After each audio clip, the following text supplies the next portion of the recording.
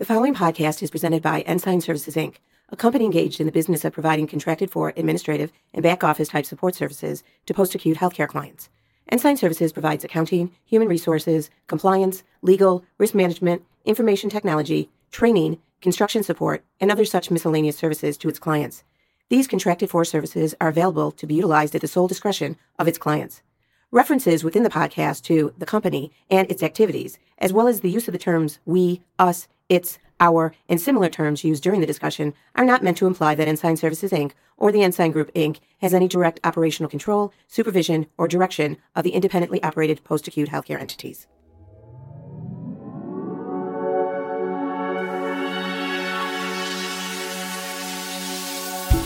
Hey, it's great to see you again. Thank you. I'm looking forward to recording another podcast with you. Just had a good lunch and ready to go. That sounds fantastic. Well, today we're going to be following up on the second part in our podcast series about the cluster model. And so we left off the last podcast saying that we need to really, truly own each other's results and be fully vested in our success. But, it's hard in our model to own each other's results because we can't tell each other what to do, right? Yeah, it's...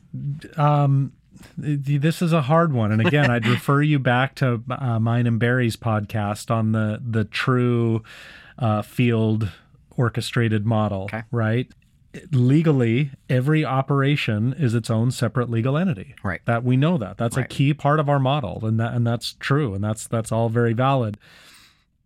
But, the sort of parable, the example I use all the time, right, of the school teacher. Mm-hmm. So there's a school teacher that cares about his students, her students, and trains them and teaches them, but the students don't study, they don't really care, and they fail the exam. Right. Does that teacher truly own those test results? Some people say no and say, well, that's not fair because they don't get to study for them and they can't take the test for them, so they can't own the test results. Right. An extreme owner, even though maybe they don't have actual ownership of it, an extreme owner is one that's going to say, I wasn't effective as I could have been, right? Mm-hmm. I need to take ownership of those test results. And that's how we have to do as cluster partners. We have to have sort of that mentality that I'm a 49% owner of your operation. I'm not, but I need to act that way. So even though I can't tell you what to do, I need to vigorously debate and push and try and get you to do the right things. Because as an owner, and we learned this in Jocko Willink's book, Extreme Ownership, as an owner, there's really only one question that I care about. And it's, have I been effective or ineffective as your cluster partner? That's a great question, right? I can tell you what to do. I can care a lot about you, all of those things. But if you don't do the right thing, I've failed. I've been ineffective, right? So do you truly own your cluster partner's results, or are you just a consultant, and do you even know their operation? So maybe this is a bad question, but how well should we know each other's operations if we're to be a strong cluster partner? Yeah, so I've done these assessments before, going in with clusters, and kind of seen some people like, they feel guilty with some of these questions. Okay. And you can translate to your industry however you want. I do this on the SNF side with skilled nursing facilities, and I say, okay, score your cluster on the following statements, or just put always, sometimes, or rarely, or never, right? Okay. So number one, we all analyze each other's financials before our cluster meeting and come to the meeting with specific line item and people questions, right? I mean, this is what Morgan Stanley did with me every month. Clay, this is what you said you were going to do. This is what actually happened. How are you adjusting? And I had to respond to that stewardship. Question number two, we all review each other's key factor data at least weekly. Okay. Do you do that as a cluster? Three, we get together weekly, whether it's a conference call, meeting, lunch, whatever. Is there that weekly connection? We all know each other's big four or big five, your key people well enough to make hiring and firing decisions. Like sometimes people go in, it's a big complaint I've heard is they're telling me to do all these things. They've never even been to my operation. They don't know these people that they're telling me to do these things to. And I think, well, no, we need to know them. That's interesting. So question 5, we all ask each other probing questions, not just about PPDs, but about people, clinical systems, strategies, employee or customer satisfaction or, Department of Health Relations. All of these questions, these meetings have to be rigorous, where we're asking all these probing questions. 6, again, always, sometimes, rarely, never, right? Okay. 6, we have cluster goals with expected celebrations. Does your cluster have cluster goals and you know how you're going to celebrate when you achieve them? We all visit each other's facilities each month and give honest advice.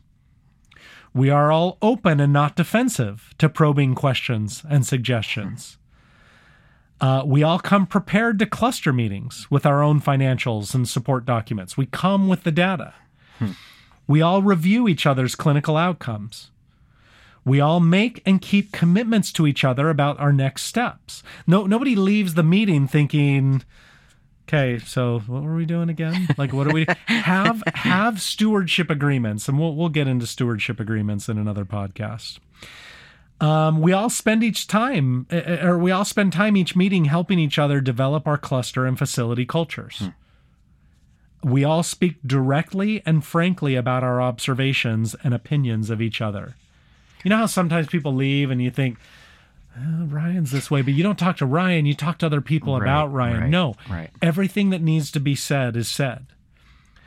Our DNS or COO partners come prepared to present clinical and financial aspects of their responsibility.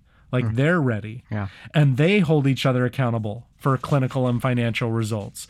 Look, that's a great list. That's a list. Yeah. I'll stop there. But one of the biggest frustrations, and I just shared this, but I'm thinking of very specific people that have told me they're chewing me out and having tough conversations with me, and they're trying to be strong, but they've never been to my operation and they don't know my people. They're sort of Monday morning quarterbacks, right? Like, do this, do that, do that. Okay, come help me.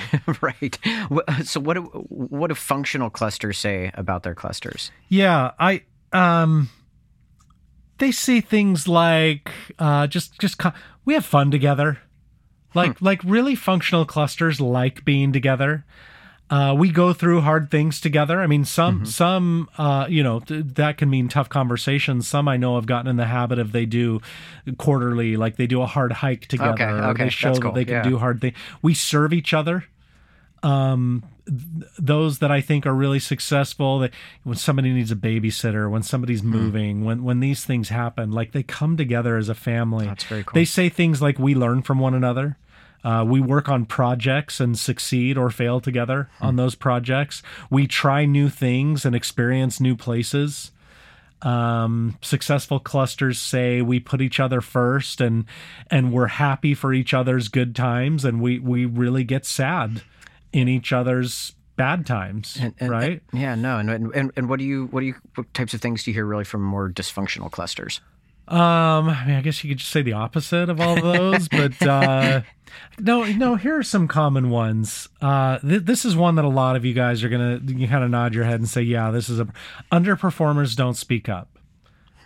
In dysfunctional clusters, underperformers don't speak up because they think, well, who am I to? Or best performers get a pass. Okay. Like, well, you're doing well, and who am I to hold you accountable? So no, in functional clusters, best performers are held accountable for the things that they're weak on. Underperformers speak up and they say, look, I know that I'm need help too, but I'm seeing this and I can help you, and they speak up.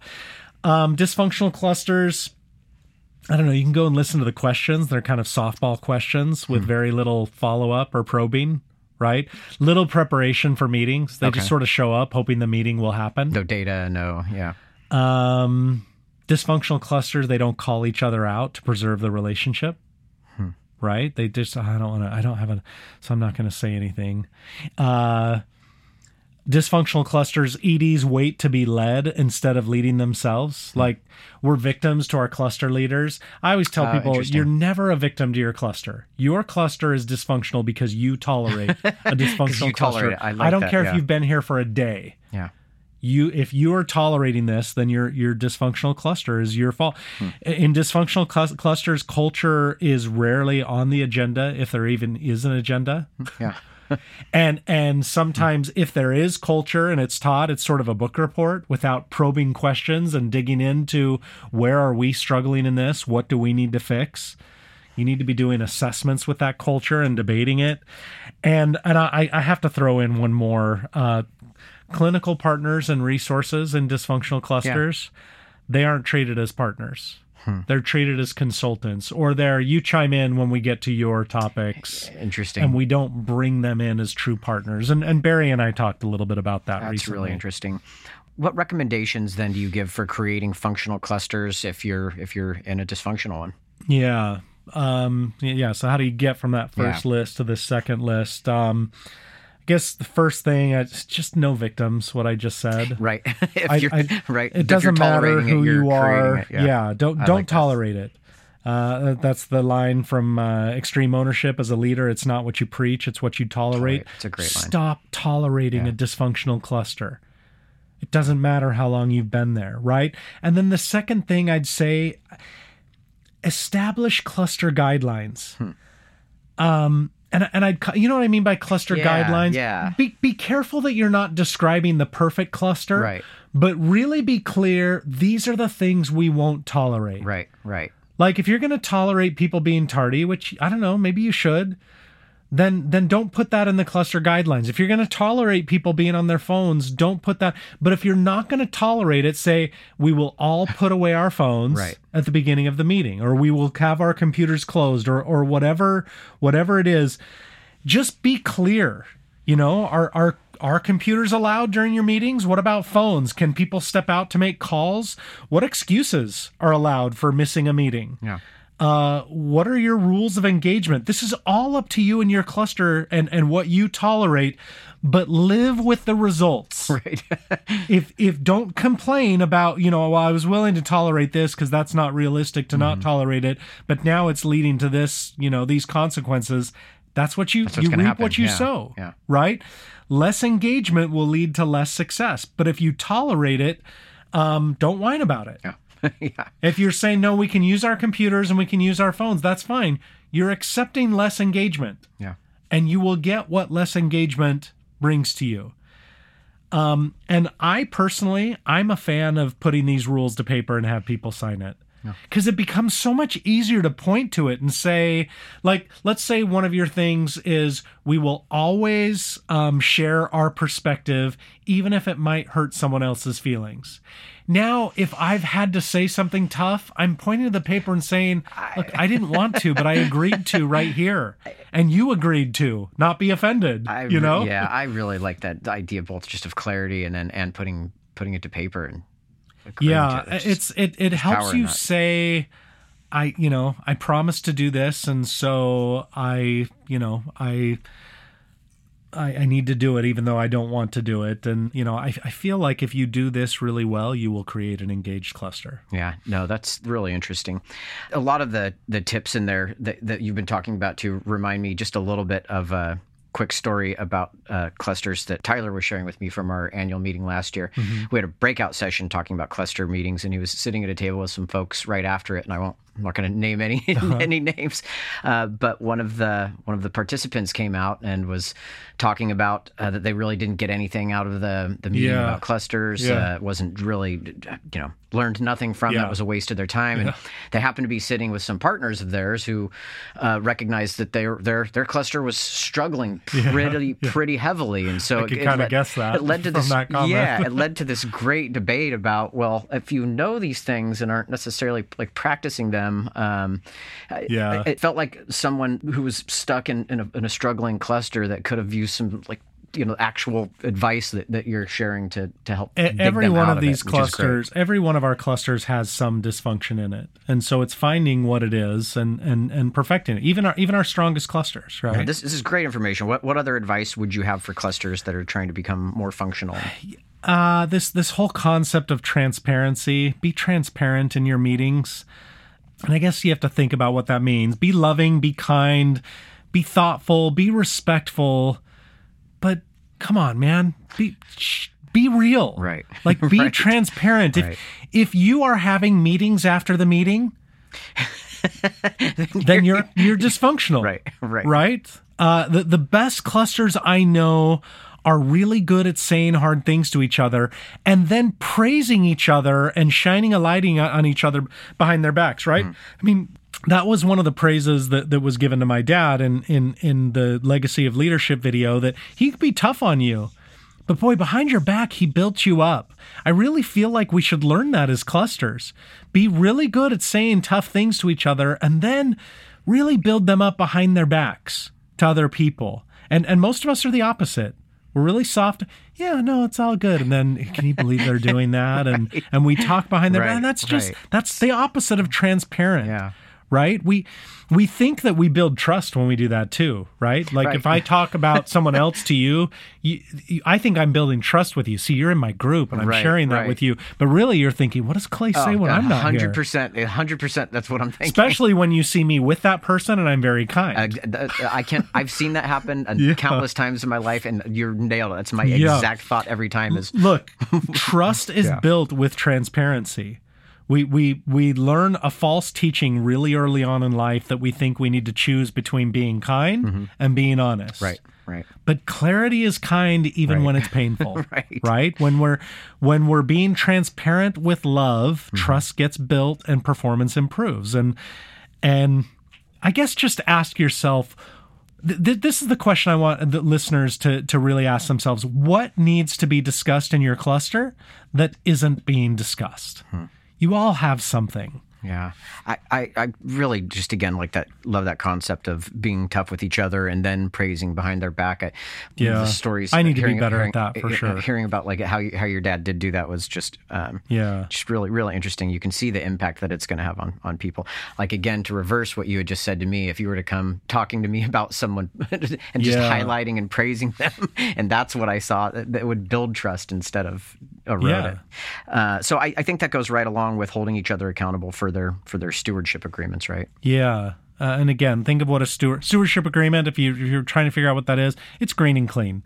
It's, hey, you agree to have a green and clean lawn following these principles. You're not allowed to paint it. Exactly. You can do it however you want, but there's certain principles and standards. But just hold each other accountable.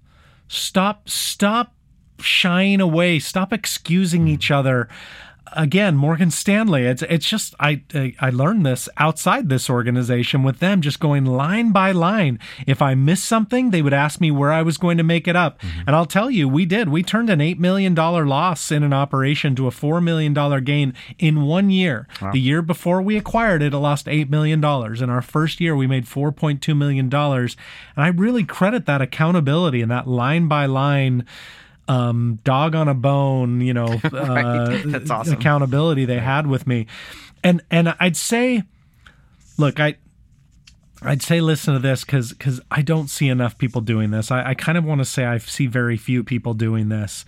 But if we can learn to make a commitment to each other line by line on an income statement. We had this conversation in Kansas a while back, and I said, what is your commitment? Stop saying it's to do better. It's where will you be line by line, every revenue line, every expense line, where will you be by when? And this stewardship agreement, right? It's a monthly reconciliation, where we are from where you said you would be, or a weekly reconciliation, and how you're going to get back on track. Be clear. Yeah. And let's throw this in here too. Accountability isn't just for when things go wrong. Right. We need to hold each other accountable when things go right. The best clusters are really good. I think even, I see things happening at PMD, Mobile X-Ray, where they're achieving some goals really for the first time, and they're going to, NBA basketball games and playoff games, and they're celebrating together. That's awesome. And because they hit certain goals. And I see some that go water skiing or whatever together. But set cluster goals, hold each other accountable, and celebrate when you hit them. And that becomes sort of a flywheel that, okay, what's our next goal? Now we want to achieve it. We get excited to achieve it, and it becomes, it becomes that flywheel that starts spinning. So yeah, it really is fun to hear stories about clusters having that type of success and making reward such a fun part of celebrating success that they do with each other. And some are just really good at that, right? And if you as an ED or you as EDs are the only ones living the cluster model, I have to say, like if your DON, most DONs know what the cluster model is, do your dietary supervisors. Do your case managers, do they know they're a part of a cluster? If you're the only one living it and it dies with you, you're failing as an ED. All of these others, train them in the cluster model, teach them to meet and how to live these principles that we've talked about. Activities directors, DORs, they should all be a part of a cluster. Assign them to listen to these podcasts so they understand what the cluster is and what it means. Yeah, I love that you mentioned the different departments and groups should and can fully take advantage of the cluster model. I know at the service center we've got a few different groups doing some. We've got some in IT that live by it and have really strengthened what and how they operate by using it. Look, as we conclude, I've heard you talk before about something that I think happened in the early 2000s, the Chilean miner rescue, and the analogy that you came up with really regarding the clusters. Do you remember that? Yeah, it was like, I do. There was a movie, right? There was. The 33? Yeah, the 33. That sounds right. Is that right. what it's called? That sounds right. I'm not sure. I'm not sure which one. There's a couple movies about some brutal miner. I have claustrophobia, so this is just like it's an extra good story for you. This just like I did see the movie and it just. But think of the feelings involved here. The entire world was captivated by these 33 Chilean miners. I think back to some headlines that I saw. One just in big letters, rescue, or in Spanish, rescate, and it was just, and then another one that said 69 days, 33 miners, one chance. So it takes 69 days. I just ruined, there's your, that's as they're coming out. Yeah, spoiler alert. Sorry about that. But that one article that said 69 days, 33 miners, one chance, it had every picture individually posted underneath it. Like you saw the picture of every miner. Wow. But this was a couple decades ago. So let me kind of review it. Okay. So August 5th, miners are in a small gold and copper mine in Chile, about a half a mile below the Earth's surface, which I start to get uneasy already. And a day after the collapse of the mine, the rescuers went to work, beginning to try to descend through the ventilation shafts to get to the miners. But the mine continued to collapse on top of them, so they needed another strategy. If you watch the movie, it shows drawings, and you can see things to really picture this. They began drilling boreholes trying to just connect to the miners to find out, are they alive? And it was a few weeks until they reached the level of the mine where the miners were believed to be. But the drills didn't hit the shelter.